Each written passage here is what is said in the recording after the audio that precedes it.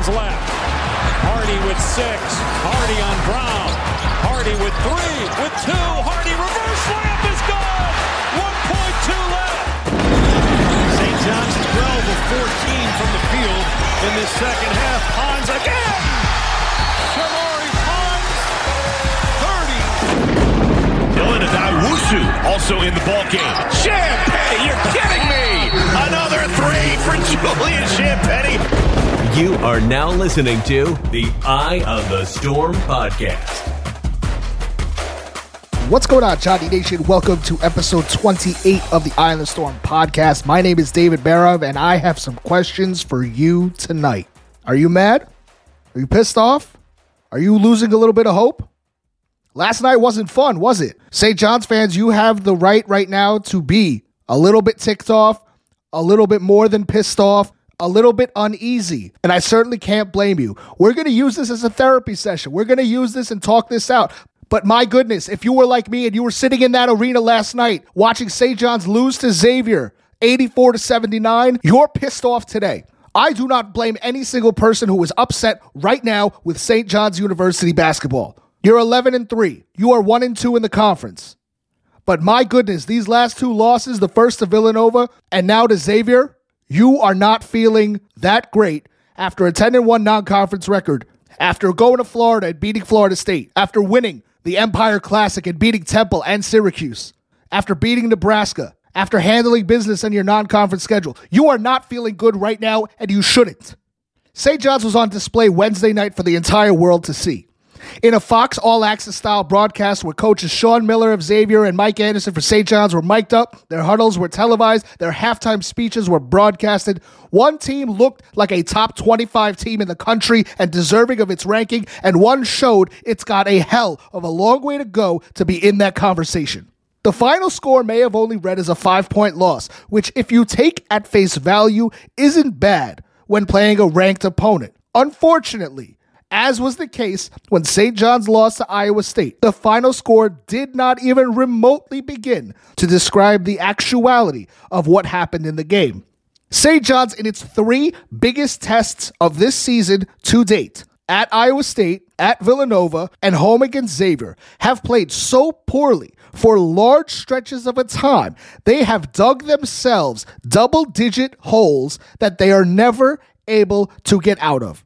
And when you start to get that glimmer of hope that there is a potential for a comeback, it's there. You can reach it. That fleeting feeling just vanishes because you, yourself, were too far behind too quickly.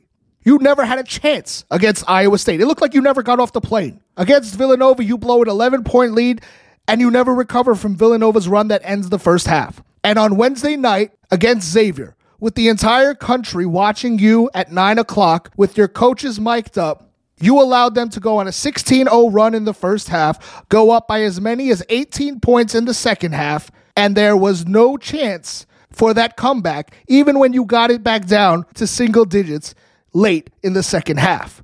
You can't keep doing this. You can't continue to put yourself behind the 8 ball the moment the game starts. St. John's and Xavier traded punches to start the game. There was good pace. St. John's even had a lead at one point. It was 12-11. And then a 16-0 run happened by Xavier. 16-0. Thanks to poor shot selection, the inability to get rebounds, which would become a theme throughout the game, and you, as a fan, who are hoping that St. John's at home can hold serve and get a potential big win against Xavier, a ranked opponent, number 22 in the country, you are left to be screaming, pulling your hair out, taking off your sweatshirt because it is hot as Hades in Carnesecca Arena, and most of all, you're watching a second straight loss by St. John's. Coach Anderson asked St. John's to press on dead balls early in the first half. They didn't. Xavier was grabbing offensive boards and gave themselves opportunities at close range over and over. Zach Fremantle and Jack Nungy were constantly mismatched throughout the first half on both sides of the ball, which led to easy baskets for the Musketeers as well as offensive rebounds. St. John's has been a great rebounding team all year. They have out-rebounded every single opponent that they have played this year until Wednesday night. There's coach speak about effort and being a team that's hungry and wants to win and wants to go after 50-50 balls, right? Often referred to in going after rebounds. St. John's did not have that hunger last night. They allowed Xavier to beat them in the paint. They allowed Xavier to win the second chance points battle. They allowed Xavier to bully them on the glass by 12 rebounds. St. John's got punked in the first half, and in the first few minutes of the second half, they continued to get rope-a-doped and embarrassed to the tune of an 18-point deficit, leaving St. John's to scramble and pray and hope for some miracle to somehow get it close. And you know what? They actually did make it close. Somehow, some way, by actually ramping up the intensity, by getting turnovers, by hitting some shots. They did get it close. And yet, when it mattered most, missed layups occurred, bad shots occurred, questionable threes at the top of the arc by Andre Curbelo occurred, and Xavier made the shots when they needed to, like they did all game, and put the game away by 5 points. The body language throughout the game was atrocious. The body language that we got to see in the huddles for St. John's was atrocious. They looked disinterested. They looked disconnected. They looked like they weren't listening to their head coach or didn't want to listen. Again, this is all normally things that we assume and we can pontificate about. And yet, yesterday on Fox Sports 1, which I rushed home after the loss to watch the broadcast, to watch this all access features, to see what the huddles were like, to see what the halftime speeches were like, to see the difference between Sean Miller and Mike Anderson's style. And my goodness, there's a difference. The difference is the size of the Atlantic Ocean. Anybody with ears who was listening would agree with that. There are very different ways to coach.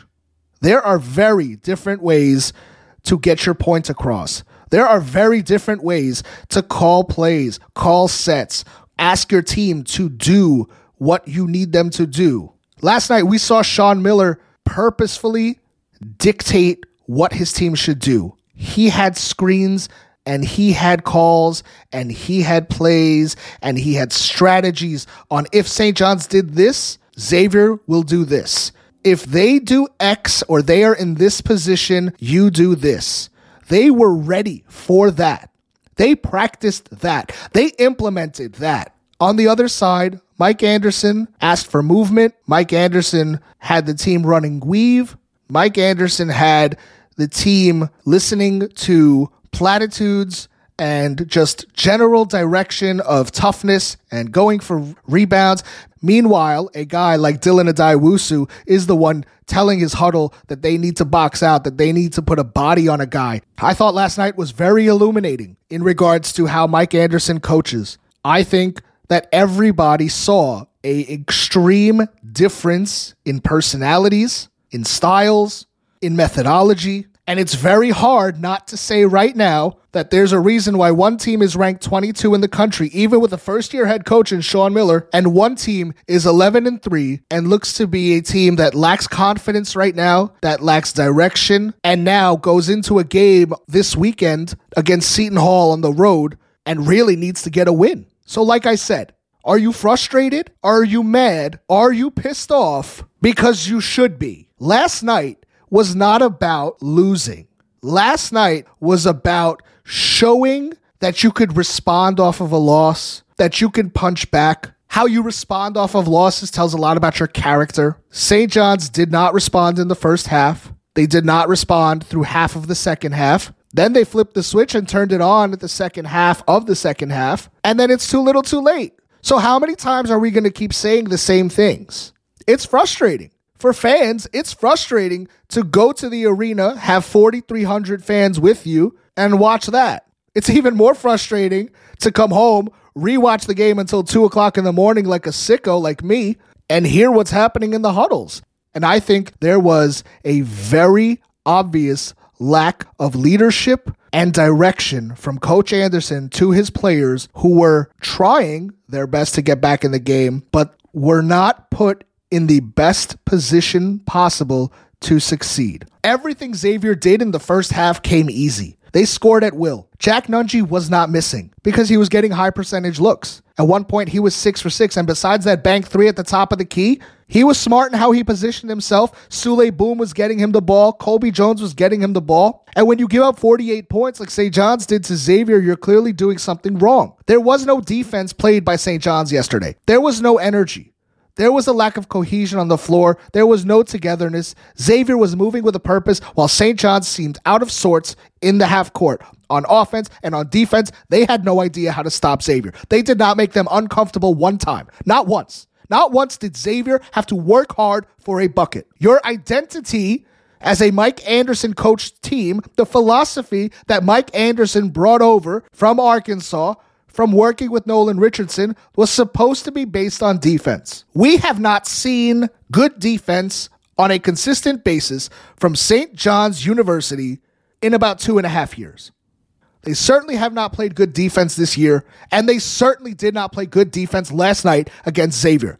There was a good amount of time yesterday in the first half where St. John's looked like they just didn't want to be there. They were not listening to Coach on the sidelines. At one point, Coach Anderson said that he wanted a timeout when Xavier went on a 7-0 run. St. John's didn't hear him. It led to a miss by us on the other side. They scored. It was a 9-0 run, and Xavier went up 20-12. At 24-12, we couldn't get a rebound off of a missed three. Sule Boom hits a three. It's a 16-0 run. It finally ended with 27-14, the score, 12-15 to go. And we go to a timeout, and what do we hear? Coach Anderson say, "Get off your heels. This is your house." What are the guys supposed to do to respond to that? They were getting beat on the boards at this point by more than double. Same for points in the paint with 11 minutes to go. Ball movement was easy by Xavier. At 33-19, Xavier was ahead. Nungy was 5 of 5 from the floor with 11 points.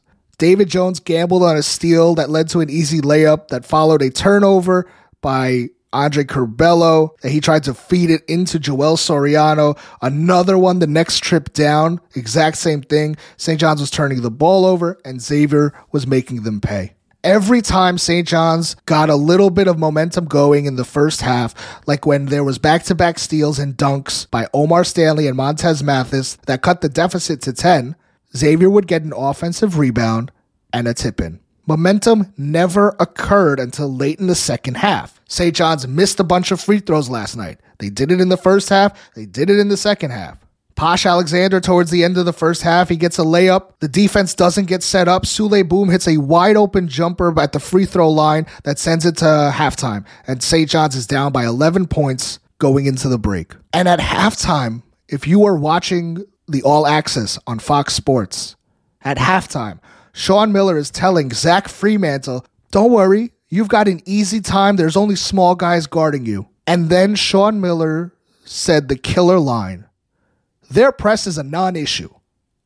Their press is a non-issue. That's sad to hear as a fan. And I know it's sad to hear as a St. John's player and a coaching staff who I'm sure would review it and listen back. And I don't think Sean Miller meant it in a negative way or a disparaging way or in an offensive way. I think he was telling it to his team that, hey, this isn't something that we really got to worry about. This isn't something that you need to change our mindset or game plan for. And that's what's sad. We come out of the break. St. John's is looking disinterested in their huddles. The morale looks shot. 3 minutes goes by in the second half. It's 54-39. Easy baskets continue in the paint by Zach Fremantle. There's nothing that we can do. You've got two giant guys in Fremantle and Nungy, not typical post players, but guys who really know how to play inside, outside. And they made a concerted effort to beat St. John's with mismatches through them. With 13 minutes to go, Xavier has its largest lead of the game, 18 points, 63-45. It ends up being the largest deficit St. John's has faced so far this year. It's December 29th. We are talking about St. John's getting punked by a conference opponent on their own home court 2 months into the season. There's been plenty of times to work on stuff. There have been plenty of easy opponents to get right with. We all know that. And yet, here we are, getting absolutely run off the floor in your own building. TJ Cleveland, after the game, to John Minko and Brandon Tierney on the radio, said, "We're not connected. We're still not connected somehow on flow, on offense, even on defense. we're still having some mishaps that we shouldn't have at this point in the season. I don't even blame the kids. I put it on us as a coaching staff. We have to do a better job in our preparation, offensively and defensively, to get us better. The Big East is just different. Hopefully tonight, losing at home gives these players a sense of urgency that you have to play with. Thank you, TJ Cleveland. Thank you for saying that, because I think a lot of fans have been looking for accountability from this staff all season after some shaky performances, even the wins. But why was this coming from TJ Cleveland and not Mike Anderson? Mike didn't say this in his press conference. And sure, TJ is speaking on behalf of the staff, but you really want to see this come from the head coach. As the head coach of a D1 major program, you need to take accountability, and you need to be the one that takes the arrows and the shrapnel and put it on yourself. Major props to Kevin Connolly, who transcribed that and let the fans in on that this afternoon. As I mentioned, with about 10 minutes to go in the second half, St. John's kind of flips this switch. At 69-52 with 9 minutes to go, Xavier is up by 17 points. 28 field goals they have made, and 21 of those have been in the paint. Here's where the switch flips. Montez Mathis hits a three, a lane violation, and St. John's gets the ball back on free throws. David Jones gets a layup. Curbelo steals the ball. Another layup. It's a 9-0 run really quickly. Xavier misses a shot, sends David Jones to the line on the other end, who misses the free throw. And Posh gets a rebound, and he gets the layup, and it's an 11-0 run. David Jones hits a three and cuts the lead to 7. But St. John's, again, could not get a rebound to save their life, and offensive rebounds led to Xavier always being able to get a point when it needed. 2:45 left. Mike Anderson is just screaming for the weave to occur, and it led to a few baskets, and there was a few times that St. John's couldn't get into their offense. Soriano tips it in, 80-74. Curbelo misses a layup, which proved to be really pivotal. Joel couldn't secure a rebound. It goes the other way on a held ball call. It was 80-74 with 139, and that really was the dagger. Xavier finds Jack Nungy on an easy cut for an easy dunk, and that was pretty much all she wrote. At the end of the game, it was super questionable. Andre Curbelo pulls up for the top of a key three that misses early in the shot clock. St. John's then wastes 17 seconds and doesn't foul. Sule Boom hits 2 free throws, puts Xavier ahead 84-76. Jones hits a 3 on the way back, but it's all too little too late, as I said. Fans are leaving the arena, and St. John's loses 84-79, drops to 11-3, 1-2 in the conference. And to make matters worse, and I didn't notice this until I watched the game back, I didn't hear it as I was leaving, but Don't Worry, Be Happy is playing over the loudspeakers. DJ, you can't do that. You gotta have a little bit of self-awareness, and you can't play a song like that when your team loses on its home court by 5 points to a conference rival. And so now what? What does a game like this do? What kind of a message does this send after being on a platform like this? A loss is bad enough. Not being competitive in the loss for the majority of the time is bad enough.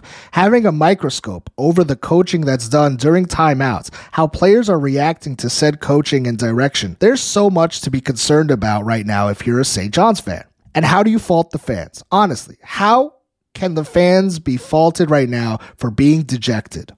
I find it hard for anybody who is in attendance to be content with how the team has looked over the last few games. I find it hard for anybody who watched the All Access broadcast not to question the messages that were being sent by the head coach and if they are resonating with the players. Oftentimes, guys in the huddle looked disinterested, didn't look focused, and when plays were called out or directives to foul or call a timeout were made by the coach, they were either not heard or possibly ignored. Who knows? I admit that's a bit of nefarious thinking, but we got a first-hand look at how Mike Anderson ran his team yesterday, and it really wasn't effective. There were a lot of people watching that game last night, and St. John's did themselves no favors of trying to prove doubters wrong, trying to prove skeptics wrong, and that's a tough look. David Jones goes for 19 points, 10 rebounds. Joel Soriano, 14 points, 8 rebounds in a game where he had a tough assignment playing against Zach Fremantle and Jack Nungy. He did have 3 blocks, but oftentimes he was unable to really get going. Posh Alexander hit a 3 early on in the game, was really encouraging. Finished with 11 points, 5 rebounds, 2 assists. but 4 turnovers. I think he was still looking for the answer to his offensive game. Andre Curbelo had a really off night. 4 points, 2 rebounds, 7 assists, 3 turnovers on 2 of 9 shooting. It was a rough game. Montez Mathis and Dylan Adaiwusu get a lot of credit. I think they played the best on the floor yesterday. 14 points for Montez Mathis. Dylan Adaiwusu chipped in with 6 points, 4 rebounds, 3 assists. He was there. I thought he was really great in the huddles, but there's still a lot of question marks. AJ Storr only got to play 10 minutes. He scored 4 points, only played 10 minutes. Why is AJ Storr only playing 10 minutes? He's got to play more. This offense needs him. Rafael Pinzon was not available. He has an illness. He did not play for the second straight game. Here's what we will start to wrap up with. Here's the reality of the situation. The season isn't over, even though we're upset and we're frustrated right now. You are still 11-3 and 1-2 in the Big East. The season isn't over. It might feel like it. And you might be really in your feelings and upset, but the season isn't over. You got Seton Hall at the Prudential Center in a few days on December 31st. You have to win that game. Seton Hall is not a good team right now. They are reeling. They will likely be without Alexis Yetna again. St. John's has the advantage in that game. St. John's is a more talented team than Seton Hall. They turn the ball over a ton. They can't hit the 3. You have to win that game on the road. You have to. You absolutely have to win on December 31st against Seton Hall on the road. Get to 2-2 in the Big East. Then you're playing Marquette on January 3rd. You're going on the road at Providence on January 7th. Butler on January 10th. You need a few wins here in the next 4. Seton Hall is a winnable game. Marquette's a good team. That's a curious and interesting matchup in style. I think at Providence is a winnable game. And Butler at home is a winnable game. You have to find a way to win. Start making people believe in you. Mike Anderson, you have to do a better job of getting this team prepared for these Big East games. St. John's cannot continue to perform the way that it did last night through about 30 minutes of game action the rest of the way. It's not acceptable. You as the head coach have to let them know that it's unacceptable. You have to put them in the best position possible to win the damn game. Go out and beat Seton Hall at the Prudential Center on Saturday. Get your confidence back. Learn what it's like to win again. That Florida State win feels like a long time ago right now. The season isn't over, but you have to get back in the win column, and it has to happen on Saturday, December 31st. I'll be at the game this weekend as St. John's takes on Seton Hall at the Prudential Center at noon on December 31st. Hope to see a lot of red there, make the trip over the bridge, and hopefully we can watch St. John's win. I know you're frustrated. I know you're upset. I think you deserve to be, and you have the right to be, but listen, it is December 29th. We have to find a way to right this ship. It is on the coaching staff to right this ship. It's about some of these players stepping up and being leaders and righting the ship. We have to figure it out. You cannot let 10 wins in the non-conference go by the wayside. You cannot miss another NCAA tournament. You have a talented, older team this year. Do not let it all go to waste. Let's see how St. John's bounces back after this 84-79 loss to Xavier. We'll see how they punch back on December 31st against their rival, the Seton Hall Pirates. Thank you for listening. We'll see you next time. You've been listening to the Eye on the Storm podcast. Go Johnnies!